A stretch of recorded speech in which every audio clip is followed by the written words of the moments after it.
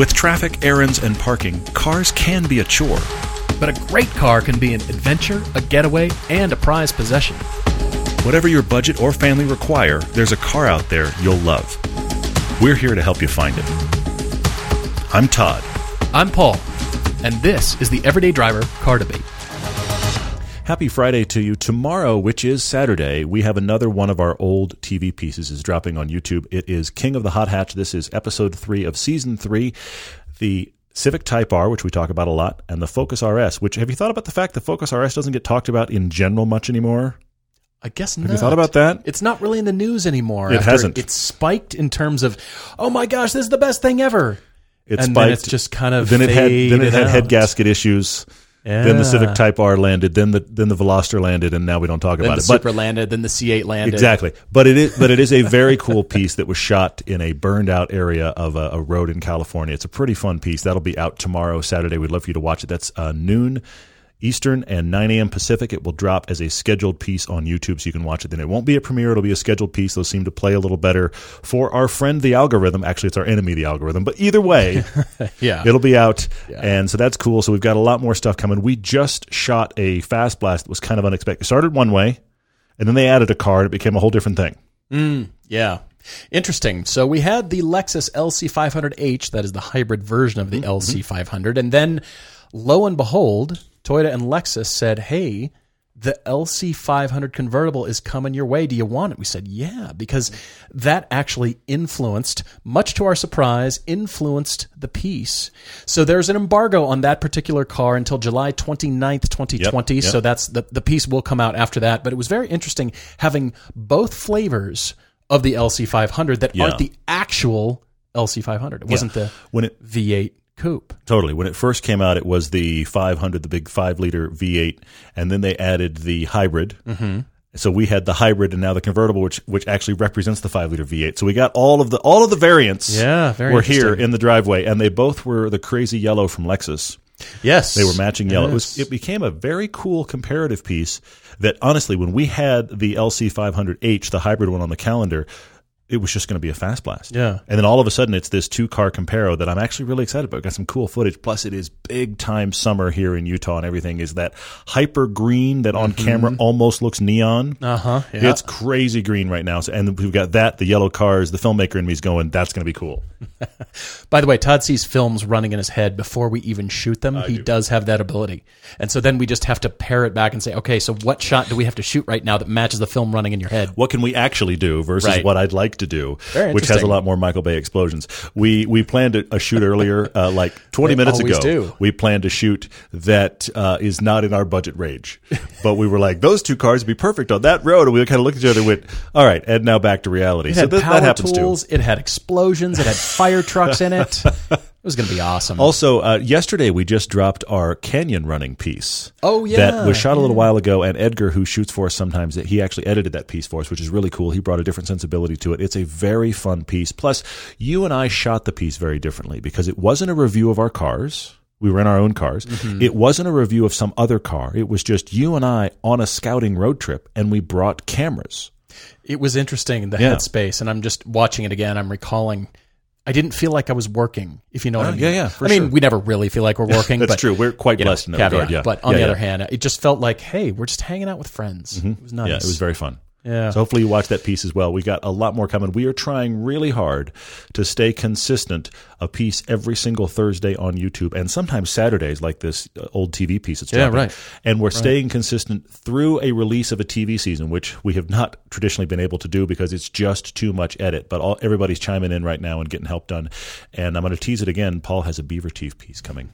It's on its way, guys. It's on its way. I think I know what I want. I think I know. So we'll see. Just a little bit more refinement, and then I'll get that out. So, all right, we've got a couple of cool car debates. One from Craig G, who is a doc in an Audi. Doesn't want to be a doc in an Audi. Let me explain. His wife and he just graduated from medical school and are about to start residency, and they don't want to be docs in an Audi. I love that. Okay, yeah. So we also have Livio in Romania, who is trying to convince the parents. I love he is 16, this one. Lives in Romania, where you can get a driver's license at 18. Both mom and dad think cars are just to get from A to B. Mm-hmm. Somehow he grew up liking cars. So we'll get to that in just a bit after the break. but we've got to jump into Craig's debate here. Mm-hmm.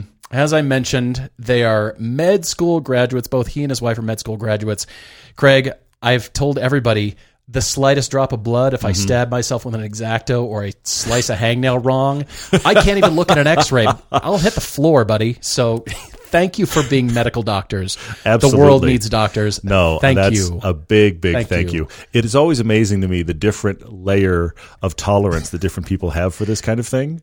I was not this way in high school. I don't remember being this way. I'd be like, gory film, whatever. Those still don't, do anything for me. I mean, horror films I'm not so into, but you're talking about seeing it on camera versus seeing it actually happen to a person is very different. I accidentally dropped an X-Acto knife and it pierced my jeans, and just the tiniest drop of blood started to form underneath, and I got lightheaded.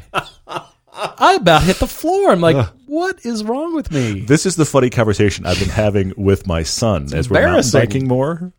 Because mountain biking, okay, I hate to say it, but you and I have experienced this. Mountain biking, it's not an if, it's a when. And what I mean by that is not that you're going to have something catastrophic, but you're going to come home scuffed up. At some point you are. Yes. And it may not be bad, but you're going to come home scuffed up. Well, we always joke, don't look at the rock, don't look at the stump.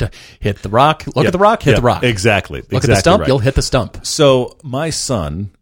he has my wife for a mom, obviously, and she is always quite prepared. So he has a little cubby underneath the seat of his bike that has Band-Aids in it because his mom packed that, right? Okay. So not that long ago, we were mountain biking, and he fell over, and he scuffed his knee. And I said what I do, what happens to me, which is, shake it off and get back in the game. That's dirty at a scrape, and it's probably going to bleed down into my sock. But you know what? We got a lot more ride to do. Let's do it. He had the thinnest of scrapes, and he pulled his bike off the side of the road and got out his water bottle and cleaned it and put on a Band-Aid. And I was like, this is actually happening right now. So it is amazing to me the difference in people. Yeah. So funny. All right. So Craig, his commute is now 20 miles, about 30 minutes, to the hospital 6 days a week. He is fortunate to drive on a country mountain road or the interstate to get to work, and both he and his wife take about the same amount of time. Oh, sorry, both the mountain road or the interstate take the same amount of time. He's always loved driving. He wants his daily hour of driving to be as enjoyable and fun as possible. I like this a lot.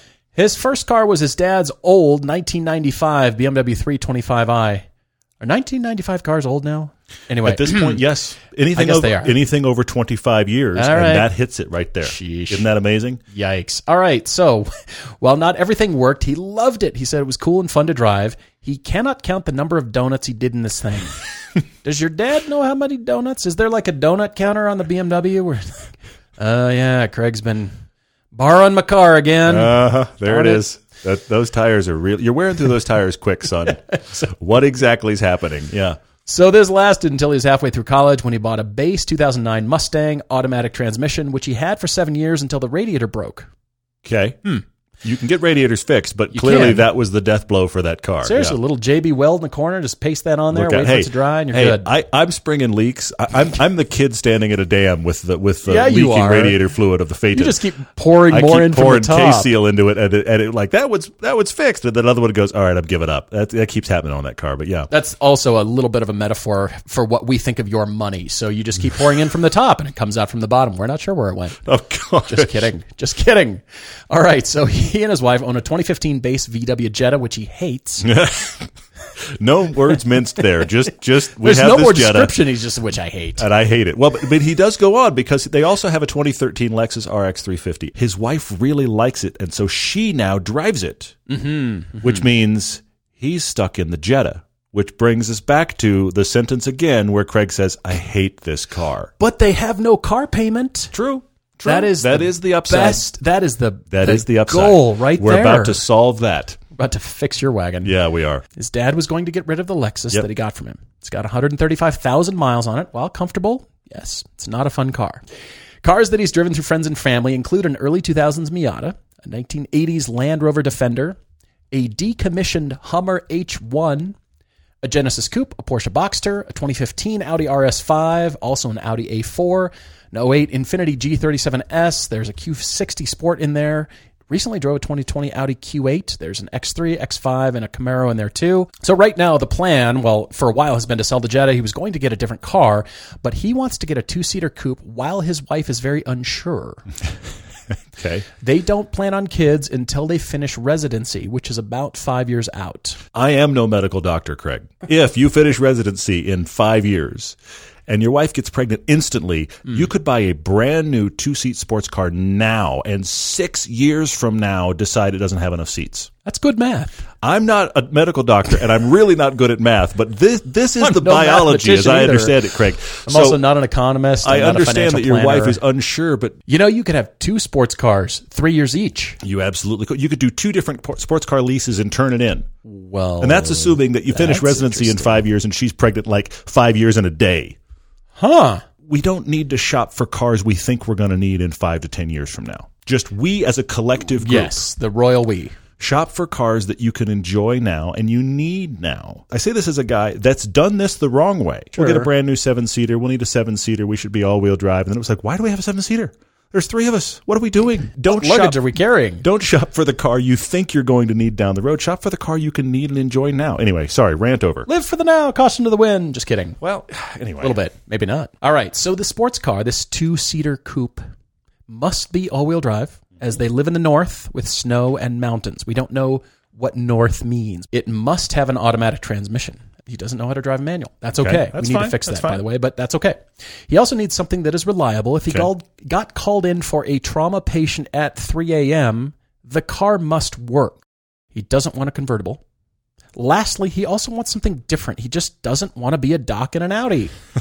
Get it? Which is funny because I had gotten to this point of the email and I thought he wants a 2-seater all-wheel drive. This might be the guy for an Audi TT. And then I read, nope, you don't want to be a doc in an Audi. So That's that what got made it shot hard. in the head. I agree with That's you. what It's made very it funny. interesting. Yes.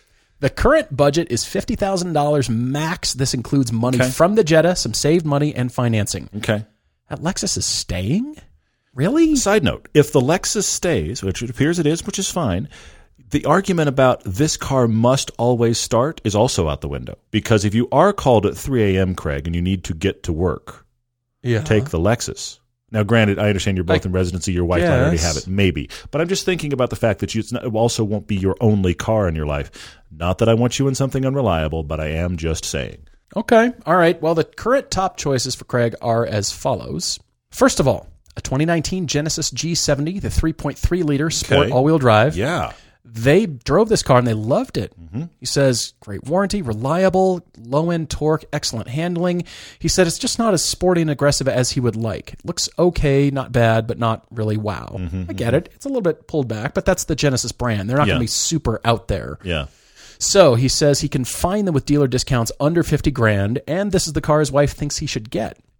She likes it because he can drive their 2 dogs in it if needed.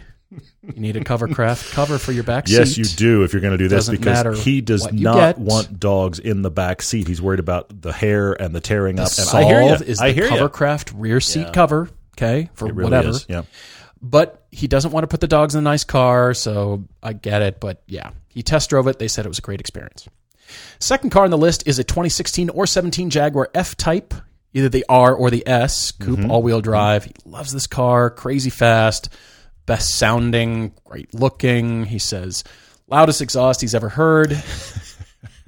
He's not read about any major reliability issues, but he says it's difficult finding them for CPO under $50,000. Okay. All right. Now, it has less space and will cost more for repairs and gas. Yeah. Okay. Maybe. You know, the time in your life to own that car, though. Seems Right like now. Seems like right now. I agree Now. with that. Yep. Loves the power of the R. Has not driven the S. The R. Here's the thing about the F-Type. It's more fun than you think. And now you have actually driven it, but just in general, it's more fun than people think it is. I really like that car quite a bit. I actually think the S is the play. It just in general with that car because It keeps the price down. It does keep the price down. It does keep the power down too. Because it's not nearly terrible, but it's still almost 400 horsepower. It's like 370 or so, and it's a supercharged V6. So that is a good amount of power, but you get a less heavy lump up front, so the handling is a little more delicate. Now, if you're a person, you say you've got back roads, so that's why I think the S is the play for you. If you've got Florida or Texas, where it's just the only turn I take is my on ramp, and then it's freeway, you might prefer having the R's. You've just got the big grumbly engine up there, but I really like the V6 in that car. And you and I, a while back, drove the 400. Do you remember that? No, It was the 400. I made an impression. Was a Liked limited that car. edition all-wheel drive V6 with 400 horsepower, and it was honestly just about perfect. You know what was surprising about that car was the direct handling and the feedback, despite it being all-wheel drive. Agreed. That's what Agreed, surprised yes. me. I was thinking, all right, this is going to feel a little bit heavy and vague and maybe a little bit Lexus-like, to be honest, and it wasn't. It was light. It was direct. It had good feel, and I thought, this is all-wheel drive? Are we sure? That was the thing. I remember I got out of it. We were at a press launch thing. I got out of it and was really just kind of standing there by it, thinking about how much I'd enjoyed it. And you walked up and said, this is all-wheel drive, isn't it? And I said, no, it's not. And you went around and showed me the badge. We're like, look, it's right here. It's on the road. And I was like, no. Yeah, that's what It was very shocked impressive. us. It was really good, yeah. Oh, man, I'm looking at AMG GT's S's again. Oh, no. Darn it. See, that's... Darn me. Now, you see... look, I like Auto Tempest, too, but you're way, way off topic. Okay. We're $50,000, and those aren't all-wheel drive. They're not. Moving All on. right. Yes, Okay, back to Craig. so- Let's see. He's test-driven the above. He's considered a Mercedes-Benz 4MATIC, an Alfa Giulia, Panamera. What else do we have on the list? Okay. And yes, as far as pure hardcore sports cars, the list is small as far as what you want. Automatic and all-wheel drive. You've covered the Jag. BMWs with the xDrive does come to mind. Those Sure, are low-hanging sure, fruit. yeah. So, anything really in the 2 Series flavor with the xDrive, you can easily get. You could buy one brand new if you wanted to. But I'm just thinking... I'm torn between you liking that Genesis and it not being a 2-door sports car, Mm-hmm. I hear and you. making some other suggestions that are not sports cars. I hate to say it. Yeah. So, you and I saw a Volvo V60 wagon, brand new in town the other day. In red. We nearly broke our necks trying to look at this thing. It looked spectacular. It really did. Really did. It's a consideration, but I'm not sure it's quite I don't think right. it's fun enough. Yeah. Then I thought, all right, what about this wild card 2014 Mercedes E63S wagon that I found for $50,000? That's a bullet car right there. Yeah. All-wheel drive. You can put Yeah. the dogs in the back. It doesn't look like a sports car, but it feels like it. Yeah. Did you say $50,000 you found one for? $50,000. It's a 2014, so it's That's- not brand new. That's impressive. The interior is the though. prior generation, so it doesn't Sure. have that amazing MBUX system Yeah, that we yeah. really love. It's That's true. just a generation back. So, bit of a wild card there. Then I toyed with the Mercedes GLA AMG 45, which we've recommended a I lot. had that on my list too. That is an interesting car because it is kind of the best of all worlds. It's a gentleman's hatch. Yeah. It's got turbo punch. You can get the dogs in the back, fold the seats, and put the Covercraft car cover back there. Yeah. And it feels like you could get after it. When you sure, want just for sports sure. car fun, yes. Yeah. $50,000 will almost get you a new one. But how about a 2018? Yeah, and they drop 2019. and they drop fast. They too. You do. can save some serious money and get into a really fun. I love your gentleman's hatch description because that's the right description for sure. That's mostly the direction that I'm leaning because Okay. it is a little bit more useful. The Jag I love. Yes to the Jag. Yes to the BMW xDrive. Anything sports car. Sure. I'm just saying, that AMG 45, that engine, man, so nice. Yeah, it is really good. Yeah. The BMW X3 xDrive 30i starts at almost $44,000. But I don't know that that's quite right. And that led me to a Cayenne. It almost seems like Interesting. the best of everything because I do like how Cayennes handle. Now, they're no sports car. Yeah. They're not. Yeah. But you're going to be shocked at how well they drive. Mm-hmm. And it's Cayenne. It's going to run. It's going to start. Sure. Yeah. Winter is no problem. Road trips. The big problem with it, of course, is that you already have another SUV. You've got the Lexus. Yeah, I hear you. So I guess I come back to the Mercedes, the GLA AMG 45. I think it's still hatchy. Okay. I handly, had it on my list. Hottish. I like it. Somewhere in there. That's where I'm at. I like it. Craig, I've got a couple for you. I think your listing of sedans is interesting. I'd love for you to be in a sedan. I see where you wound up, Paul. I see why. The Genesis is interesting. It kind of guides me through here a little bit. I like that you like it. The G70 is great. If you watch our Blue Cars episode from season 4, I believe it is, that is Blue might be Cars. season 5. Anyway, that I don't even remember anymore. It's all a blur. It's a blur of cars, but it was Blue Cars because It was we somewhere got in there. the brand new 3 Series, we got the G70, and we got the Alfa Giulia, and they all just happened to show up and be blue. We went, well, I guess it's an episode about blue cars. I guess what so there we're you go. driving here is But Blue Cars. the thing I will say is the Genesis G70 we really like, and you really like. You need to cross shop it with the Giulia. you need to at least drive a Giulia in all-wheel drive form. Now, Yeah, you he's said got it on his you're list. curious about it. Yeah. You definitely should drive it because it isn't as powerful as the G70. And so if it's power that where that's letting you down, fine, then it might not work at all because the Quadrifoglio is not all-wheel drive and it's out of your budget. You could buy used ones, but it's out of your budget. I was going to say, those are like, I bet you could find one for $50. A used one, you absolutely could. But then your questions about reliability, even though Todd and I think they'll be just fine. Well, but I think the bigger issue is him wanting all-wheel drive. I think that is All-wheel drive, actually okay. the death All blow right, to that. fair enough. So all-wheel drive Giulia. But here's the thing. If you go spec one, you could make it look really great and have it in all-wheel drive. Now, it's not that powerful. It's about 270 horsepower and torque. It feels like more, candidly. Every time we drive that in the base form, we're like, this feels more powerful than it claims. Trying to remember the weight of those cars, and I want to say the Genesis was up there as one of the heavier cars. The Giulia kind of surprised us a little bit. They're all in the mid 3,000 They're range. similar. Yeah, they're all in that similar range. So I think you need to cross shop that with the all-wheel drive because here's the thing. I think your problems with the Genesis are solved in the Giulia. It has sportier handling and it has a sportier, more unique look. Indeed. And I say that liking the Genesis a lot, but based on the things you don't like about the Genesis, the Giulia might check the boxes. You also mentioned the Panamera. I want to talk about that in two different directions real quick. I like that you're concerned about being a doctor in an Audi, but you're not concerned about being a doctor in a Porsche. I don't see a problem. You would like the Panamera. It is pretty much one of the best all-wheel drive sedans to drive. It really is. Yeah. But if you're going to go there, let's just go there. And what I mean is no Panamera, 911. Why aren't we talking 4S? Did you just recommend a 911 on the podcast? I just recommended a Porsche 911, and you didn't even mention it. That's the bigger point. So I think... Well, I think $50,000. like this. Buy yourself a used 911 4S. All-wheel drive, great sporty handling. Now you're a doctor in a Porsche 911, but that's okay. Honestly, you could fit the dogs in the back, but really it's basically a two-seat car.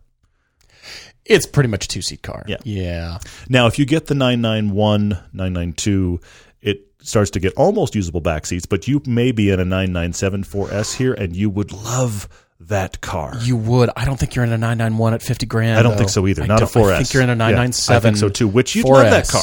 Watch our 50 years of 911 and tell me, Craig, you don't want a 911 now. Well, since we're talking 911s, Craig, you could go back to 996 and get a turbo 996. Yes. For the same price, like a cherry, beautiful low-mile turbo. But I think he'd prefer the 997. I like the 997 better, but woo, if you're up for it, woo. I read this email and I don't understand, especially when you go as far, Craig, as to say you've driven the Panamera. I don't understand why the 911 isn't discussed. And so I think it, believe it or not, is actually being overlooked here. And it may be the answer for you to get your sports car with some usability, all-wheel drive capability, all winter. Hi. Doubtful it'll be CPO at $50,000 for a 997. I think they're a little bit too far, but I don't think it matters. I think, and then follow me here. I don't mean to overstate this, but I think your typical Porsche owner almost makes things CPO. Most Porsche 911 owners fall into one of two camps. Okay? They either are serious car people and they take meticulous care of all their cars, all the cars they've had because they're meticulous car people, or they finally have a 911. They've never owned a sports car, so the minute the thing hiccups, they could take it to the dealer. I don't think there typically are 911 owners that are not in one of those two camps. So as a result, I think, look, I am broad stroking Ferrari this owners discussion do that. here. Yes, they do. But I think in general, you're going to have a 911 that has probably been pretty well cared for. And then the 911 culture is so meticulous about the pre-purchase inspection and the number of over revs and the big report. Have you seen the report for the 911? It's so meticulous that you're going to find out more about that car in pre-purchase inspection from a private owner than you would probably almost any other brand. But you have to promise to drive it. You do. Yes, I mean, then you're in a dock in a 911, but all winter tires, doesn't matter, rain, snow, you can get to the hospital. That car will be reliable. We've had one of those weird moments. You didn't talk Porsche 911, and I did. But you're also spending more because I think the one you really want is going to be just above 50. If you C4S 997. They're like the bottom, I think, is 50. I don't Somebody know. correct me. I think he's going to find one for that. I the think that may bottom be the is. sweet spot. Because then you're going to find a nicer one and be like, I could justify 54. Now, see, that's what the I'm shift. talking about. That's the shift. I see where you're going, yeah. So you're spending the money this time around. We're longtime users and big believers in Griot's Garage car care products. That's because while many other brands are just rebranded versions of the same few products, Griot's Garage has developed, manufactured, and bottled bespoke car care products since 1990. Griot's is a family company based in Washington State, still dedicated to having the best products for every car and budget. In fact, I learned all my certified Paul-owned car care styles from Griot's. And now you can tune up your car care routine. What you need is a foam cannon. Create a high foam blizzard right in your driveway. Foaming requires little to no work and avoids wash-induced scratches. It's the safest way and super fast and cool to wash your car. Try the Griot's Garage Foaming System Complete Kit today and see what foaming is all about. I'll tell you right now, it's made cleaning faster. Griot's Garage products are 100% guaranteed, and all liquid products are made in the USA. When you're ordering at griotsgarage.com, use the code EVERYDAY for 15% off liquids and 10% off everything else on your order. That's GRIOTS. Enjoy the finest quality car care products you can buy at griotsgarage.com. Liviu is 16 and lives in Romania, Okay, where you can get a awesome. driver's license at 18. Okay. But both his mom and dad think cars are just to get from point A to point B, and somehow he grew up liking cars.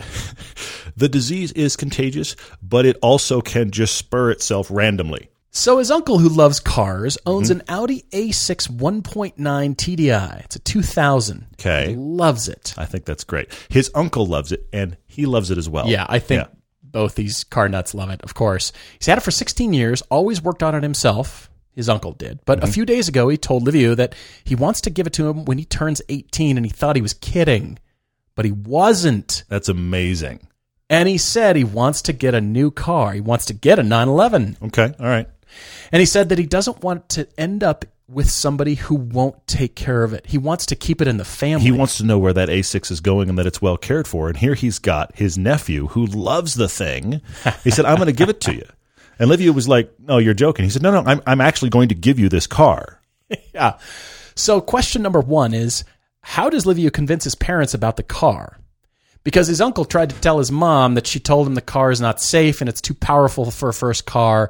And he hasn't told her that, he talked with Liviu already. So there's side conversations going on. And then once everybody figures out that we've talked about this on the podcast, then everybody will hear the whole story. Well, the whole family is currently listening. I just want to say hello to Liviu's family because they're all currently listening.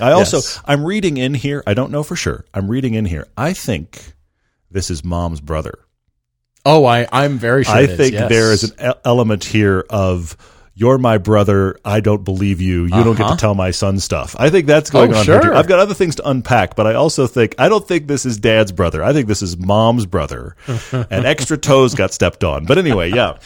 Question number two is, do we think the car is too powerful and or unsafe? For him as a first-time driver. Correct. Yeah. So keep in mind, this is a 1.9 diesel. From 2000. From 2000. An Audi, 20-year-old car, okay? So postscript is his parents drive a Ford Kuga 1.5. This is 120 horsepower from 2017, parentheses, which I hate. He's not a fan, but okay. And they gave his brother their old Renault Symbol 1.5 diesel from 2008. It's got a broken clock spring for like a year, and he says the car has no airbags. No working airbags. There is a lot to unpack here. There is. Yeah. Liviu, thanks for writing, first of all. Very cool. Yeah, Love your story. Glad that you're listening, too. That's awesome. This applies to everybody growing up. I mean, my story is my parents didn't really think about safety. They just thought about what they could afford to get me and my sister into. Yeah. That was just, I think we can provide a car for you and your sister to drive, and you're going to have to shuttle each other to high school. And my sister was a senior and I was a sophomore, and she drove me to school, and then, the whole thing. So we shared a car. Yeah. And it was a rust trap 1977 Jeep Cherokee. Okay. You could see the gas needle move as you're driving on the freeway. Oh, yeah. Quadra-track was always in all-wheel drive. And they weren't thinking necessarily, wow, is this the safest thing? Maybe that had already crossed their minds because it was this giant hulking SUV and they didn't They were like, okay, nobody's going to want to turn into you. So in the year 2000, human beings were pretty much the same as we are today, right? Essentially, as far yes. as our compositional makeup, Yes. and the fact that we're frail, as humans, and Yes. our bones can break easily, and we can get injured easily, and we're about the same I see where you're going. 20 years ago as Yeah. we are today, right? Yeah. That's what I thought, because that was the tech from 2000 when humans were also just as vulnerable as they are today. And it was after required airbags, and it was an Audi A6, not a base car, which means it was a little bit further along in technology than other stuff from 2000. Good points. All good points. I think, well, yeah, it was designed to keep humans safe then. What changed? Is it just because it's quote unquote old that it's not as safe? Are we now equating old with safety? Because I can show you cars that are safer that are older than today's cars. Interesting point. I would take that as a point. challenge. Okay. I bet All you right. I could find cars with better crash ratings that are older, say 10 years older, 15 years older, that got better ratings then than some new cars now. Interesting Just point. because every car is new doesn't mean it's got the best crash Fair point. safety ratings. Yeah. And also, why are we just concentrating on crashing? The first Well, thing out of your head is yes. safety. Well, there's just crashing going on. We're just going to crash into the world. Uh-huh. How about you as a driver get good? There you go. How about you as a driver, maybe your uncle who loves cars is a good driver and can teach you things about using that particular car Interesting. and getting good with it, Interesting. therefore making you a more attentive, safe driver, because I will maintain the safer cars have the better drivers, and the cars that can outbrake, out-accelerate, and outmaneuver the accident in the first place. Interesting points. I hear you. I don't think it's too powerful. It's a turbo diesel. Yeah. You got to pound stakes to see if you're even moving, right? Just about, yeah. Dad joke. I get all my jokes from my dad. Anyway, Yay! so no, I don't think it's too powerful. No, I don't think it's unsafe. And I think if you, as an enthusiast and a growing enthusiast, learns to become a good driver, it will only prove my point. This is excellent. Livio, I think this is a fascinating conversation, and I'm going to try to unpack this from your side, and I'm going to try to unpack it from your parents' side. Okay. So hang on. This is going to get crazy. First off, I think it's great that your uncle has recognized your interest in cars, and he's fed that into you. Awesome. It's cool when you find that kind of car mentor. You know what? Take it out of cars for a second. A mentor in the hobby you found for yourself. That's cool. So I'm glad that he's there and he's doing that. I think it's amazing he wants to offer you this car. Parents, for a second, hang on just a second. Free car. Free car. Okay? Just Step one. from the parental budget perspective, free car. Okay? You This have is another true. That's child actually- coming along that's step who zero. needs a car. Free car. Yeah. And I'm going to say this. Also, it's a car. Look, you buy a used car of any kind and you have those questions about how is this cared for? You know how it was cared for. You know how it's been cared for since it was brand new. You will No never pre-purchase find inspection necessary. you will never find a car you could get your son with a better history than the one that is being offered to you for free. And good maintenance means the car's safe because it theoretically won't break quite as And you frequently. can call the owner and go, what happened with this thing? You know him. You've met. Okay? So these are the things that make the car buying part of the parent equation easier. Now let's speak to, is this too much car? And I've got a couple ways to unpack this because I think there's a couple other things going on with you that you don't realize. First off, I do not think this is too much car for you. You've mentioned that your parents have a 120 horsepower car from 2017. The Renault Symbol has less than that. I looked this Audi up. Oh, did you? Good. The 1.9 liter diesel Okay. has about 115 horsepower, about 200 pound-feet of torque. Okay. It weighs in, for those of us in the U.S., 3,200 pounds, so that is about 1,470 kilograms. That's a little bit lighter than I thought, actually. A little bit lighter than because of the era, okay? Interesting. But it's an Audi A6. It's not even the base Audi. Audi A6, which means it's going to have airbags. All that's going to exist, Yeah, okay? yeah. It's not going to be no airbags or just one in the wheel. It's going to have stuff, okay? It isn't all that powerful, and it weighs a decent amount, but not too much. This is not going to be a powerhouse of a car, but because it's a diesel, it's going to have takeoff power, which is probably one of the reasons that you like it. But this is not, in general, like an Autobahn bomber, big, heavy-duty car. No. So I think it is a perfectly acceptable car for you in comparison to the other stuff that your parents drive. It's not going to be a big powerhouse by comparison. But now let me flip it around to the parent issues. Your parents have a car from 2017. They gave your brother a car from 2008. You're going to go 8 years older than the oldest car they own. Right. That has instantly flipped switches in your parents. Hi, parents. I'm here for you.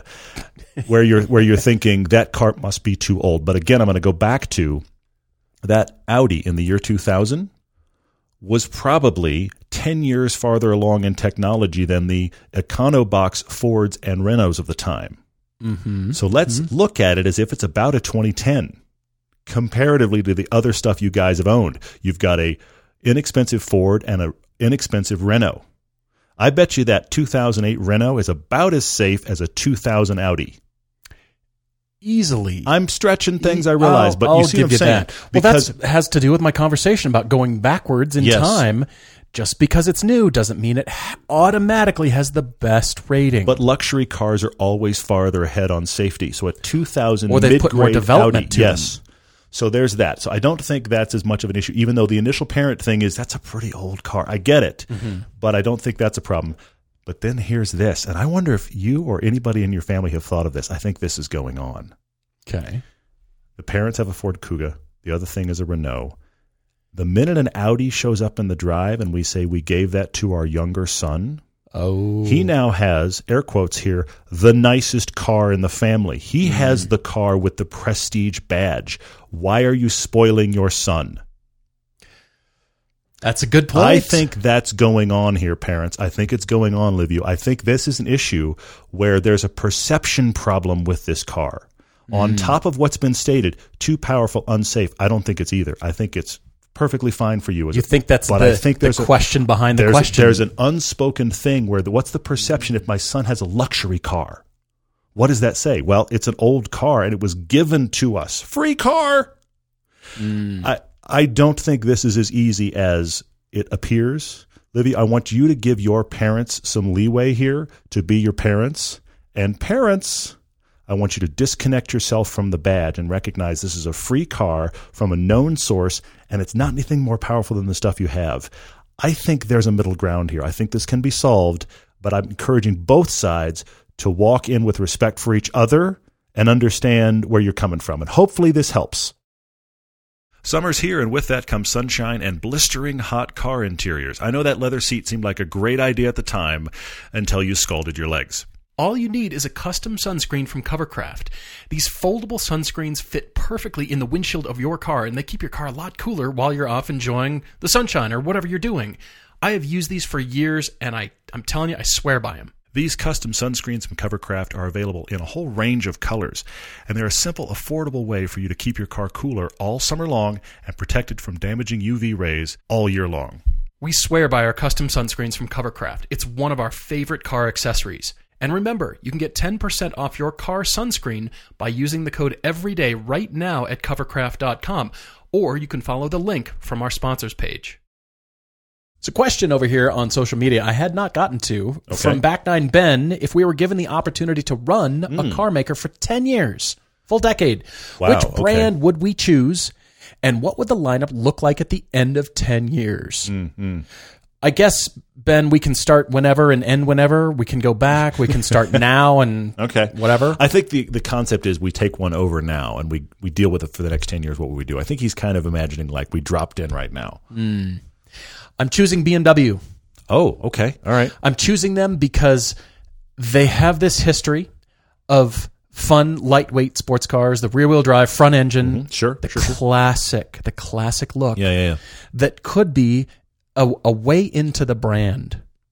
It could be driving fun and continue the BMW ethos, the brand, the core of what BMW is all about. While still pushing on technology over here because they've established the i3 and the i8 and now the i4 and all these cool new things. Honestly, they're cool. They have so many niches they could go anywhere. They really could. I think because of that and because right now, this very minute, they don't really know who they want to be. They don't know who they want to become. They're not quite as bad as Infinity, but they don't know. Was that a shot? That was a shot. I heard it. I felt it. In fact, yeah, it might have been out loud. I can't control my inner monologue sometimes.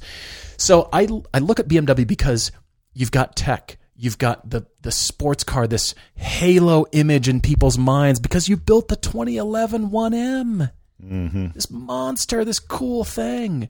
You could keep that going, and because it does come back to my comment about making a driver's car that is entry level and fun, while over here on the other spectrum of things, you've got tech, you've got the autonomous thing, you've got the electric whatever, and you can go anywhere with your styling, and that's going to be part of what I explain about in my upcoming Beaver Teeth video. But I think these two extremes wouldn't necessarily apply to every car manufacturer. Couldn't do it to Alfa Romeo. Yeah. That wouldn't do. Yeah. Lexus would seem kind of weird. Porsche, they kind of already do that, I'll be honest. Okay, all right. I mean, Caymans are not inexpensive, but they've got Caymans, and they've got, Panamera hybrids, and they've got the Taycan. Yeah, the Taycan costing ridiculous all this money. cool stuff. Yeah.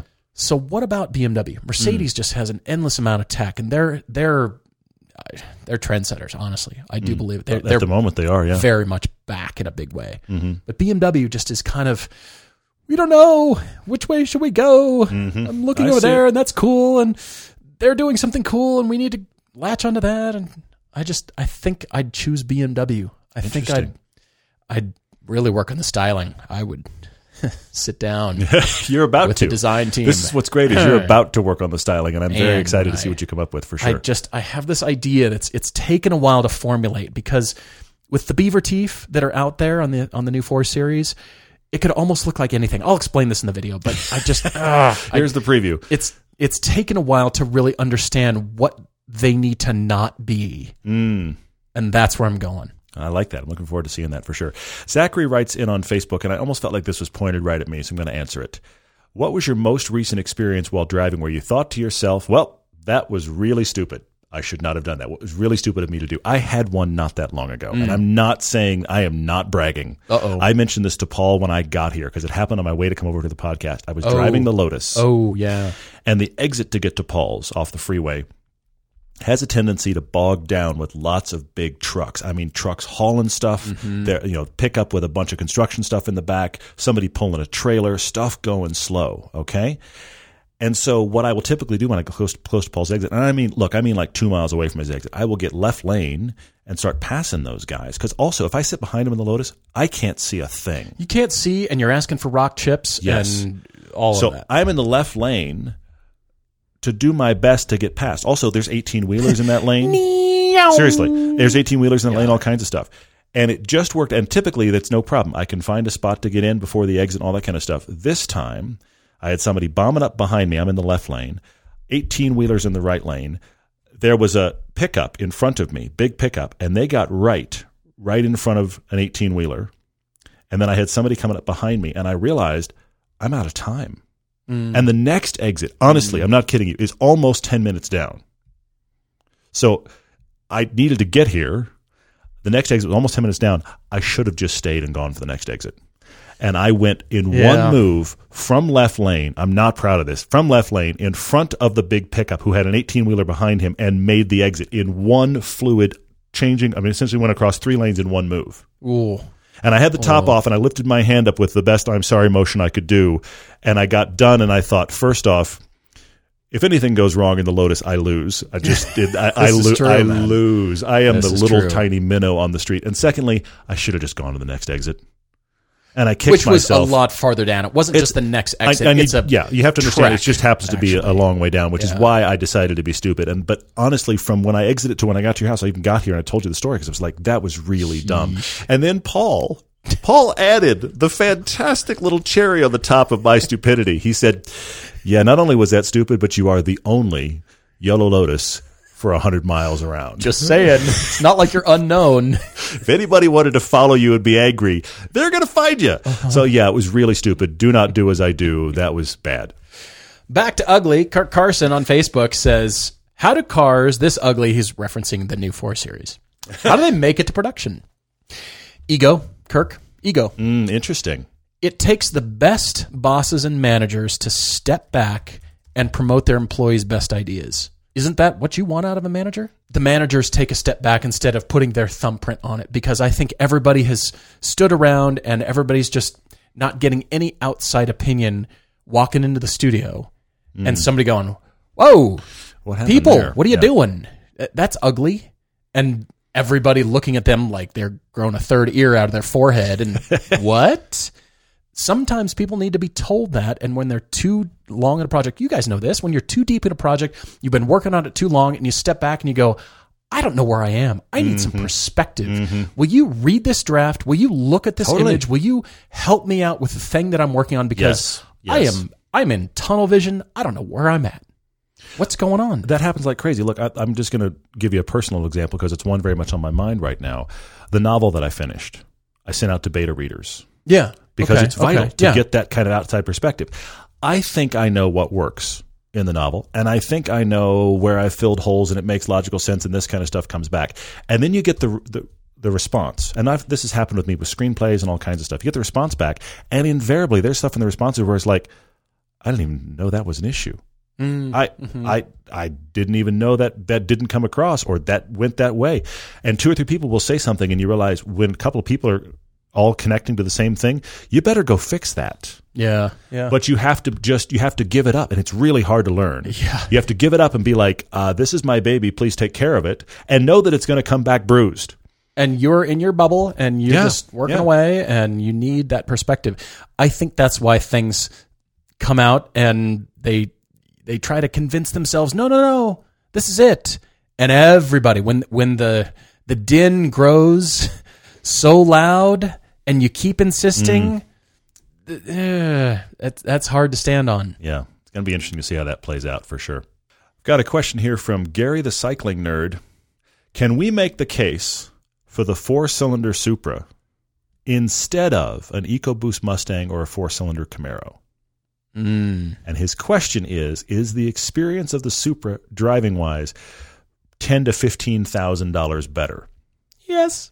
What? Who said that? I actually think you're right, Paul, but I think it depends entirely. See, here's the problem. It's difficult to quantify monetarily what's better. Define what appeals to you as a driver. Because this is the key thing. If you're a person who you like the feel of the Mustangs and Camaros, if you've owned many of them, you like that feel, I guarantee you're going to prefer that over the Supra. I feel confident that you there's will. no convincing you otherwise either. I think you get in a 4-cylinder EcoBoost Mustang or a 4-cylinder Camaro, you're going to like that more than the Supra, and you're going to go, why on earth is the Supra more expensive than this? This is awesome. Okay? But if you're a person who is chasing light, agile first and foremost, and you're coming in with kind of no brand loyalty, I think if you were to take prices out of the equation for a second, drive all 3, the Mustang, the Camaro, and the Supra, I think you would come out going, the Supra is the best driver's car. Now you have to step back and go, ooh, can I spend that much more? Or conversely, have I lost so much in the others that are cheaper that I could buy right now, or for so much cheaper that I'll miss what I had in the Supra? It's there. The problem is and I do mean we, you and I have a great episode coming up in season 7 where we did it. We have the 4-cylinder Supra and the 86. Yeah, and there is a $16,000 price difference between the two, and you and I do not agree. Yeah, this is going to be interesting, We do not agree. And so it's right what you're talking about, Gary. But the problem is you almost have to figure out, independent of price, what car speaks to me, and then justify the price for yourself. And it can go the other way. You can get into a $150,000 sports car that you're supposed to love, and then get into a $15,000 used Miata and go, I want the Miata. That's the reverse version. It can go the other way. Driving fun is actually not connected to price.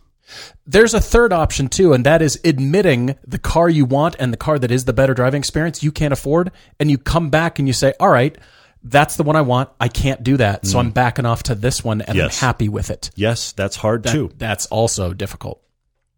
All right, there is a big room full of rakes question from our friend Andrew Dammit Patton. He's asking, what is the best way to ask a significant other to not put items on your car? He found out that while his fiancée was working in the garage, she's been putting her phone on his car. Unfortunately, he inadvertently drove off with her phone still in his car, and she was very upset about it. And he mentioned, well, maybe it wasn't a good idea to do that. There was your problem. That was where you went. Where you were doing fine, Andrew. Yeah. That's right there where you went wrong. Because he spent time in the doghouse there. And so how do you address your car enthusiasm measured up against preciousness with someone who might not share that same kind of mentality? First of all, it's less pointing out the hey, not a good idea, because that is you're getting into implications that person did something wrong. Yes. And when you start to imply that they did something wrong, that's the reason you spent time in the doghouse. We see, honestly, Andrew, I think you saw the pieces forming and you just walked on in there anyway. You just said, I'm going here. Yeah. But you can always say, hey, you can always ask that person to not do that. That's perfectly acceptable. Hey, would you, next time, would you maybe consider doing something else? That's perfectly fine. In this case, it wasn't like a handbag with some beads on the bottom, that might take some paint off as it scrapes off, or something larger and heavier. Andrew has a Camaro, which to his fiance's credit, who we've met as well. Yes, we know. The Camaro is somewhat table-shaped. A phone, I get it. It's a small thing, but it can scratch. So I think where you're at is really just saying, hey, for future reference, maybe could you find a different place to do that? I totally get it. You weren't even thinking about it. You just, I do that. I set my phone down. I can't remember where I put it sometimes. Sure. Oh, that's right. Yeah. There it is. On a shoot, we'll set things down and does anybody have the gaffer tape? I set it down and I was moving fast and I threw it in the car and I saw it after our shoot yesterday. I can tell you right where it is. Okay. But it's always lost. But we set stuff down, especially when we're moving quickly and we're moving on to the next thing. I'm not putting it back where it goes. I'm just throwing it back and I got to move on.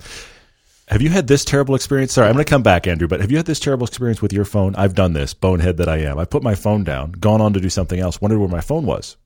Then I've thought, I should call it. Then I realized I don't have my phone. That's the best. I should call my phone. There's nobody else in the house. I have no way to call a phone because I don't have a phone.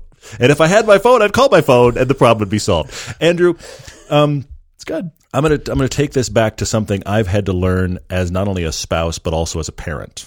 You cannot be mad about something you have not already set a boundary for. It's a good point. You just can't be. It's a good point. Okay?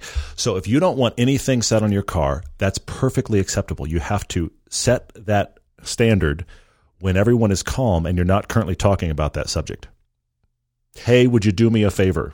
I would appreciate it if. And then you have to also have in yourself the understanding that accidents then still happen. But you can't be mad about something or tell somebody that they shouldn't have done something that was never discussed as having a boundary at all. The one problem with that is you might not have thought to set up that boundary until the first time it happens. Welcome to parenting. And now you know to set the boundary, but I didn't know before because I didn't know that was a thing. You have never said the sentence, don't put that in your mouth, about so many things until you become a parent. And now it's like, what? Because in your head as an adult, you're going, you would never think to do that. And a child just did. So now you have to go, that's not something we do. And you end up saying the most absurd things. You and your fiance are adults. You will have a rational conversation about this, but that's what happens. It's going to happen, and it did. And then you're going to have a conversation about, I would appreciate it if. And be calm and talk about it when you're not already angry. That's helpful too. Indeed. All right, what else you got on here? Let's see. There's this question really quickly. What is it? Amatore 911. Oh yeah. Do we have dedicated wheels for taking our car to the track, or do we run the tires that we commute in? I think this depends on your amount of track time. To answer the question personally, I do not have a separate set of wheels and tires for tracking. I might do 2 track days a year in the Lotus. Otherwise, I just enjoy driving. I do canyon roads. It's all the same tires. Ideal. In fact, I need new tires now that I think about it. Thanks for bringing it up. So I don't do that. But if you are tracking every weekend, if you're going to autocross a lot, if that's a regular thing, get yourself some dedicated wheels and tires. To think about it another way, I'm going to drive all winter in a lot of my cars. They're going to be driven daily in the winter, so I have a separate set of wheels with winter tires because that's going to be 4 months out of the year. Seth K, last question from me on Twitter, says, what's the process? He's looking at our Instagram feed where we had 2 Supers and an 86 dropped off. We just had 2 LC500s dropped off. We're getting a steady flow of cars. He said, what is the process for getting cars, more specifically hot or desirable cars, from the manufacturers. How is this possible? Here's the funny thing that's happening right now, Seth. First off, there's 10 years worth of effort on our part to get to a place where we have a platform and manufacturers want to give us cars. Okay. You can't just show up at the press fleet and be like, I'd like a car, please. They're going to have to understand what on earth you're going to do with it and how you have a platform. That has been hard fought for us. And I will tell you, honestly, to this day, we still fight to get certain cars. And look, pick a magazine. Pick a magazine that's been around for 100 years. You will still see comparisons where they're like, we couldn't get blank car for this comparison. Yeah, right. And they get cars all the time, much easier than we even do. So there's always a fight. But we're on manufacturers' radars enough now that we can ask for anything. We won't get everything, but we can ask for anything. But what's really funny is this year, so many press launches got canceled that a strange phenomenon has occurred. The manufacturers, since they can't gather journalists together, are putting cars on trucks and shipping them around the nation.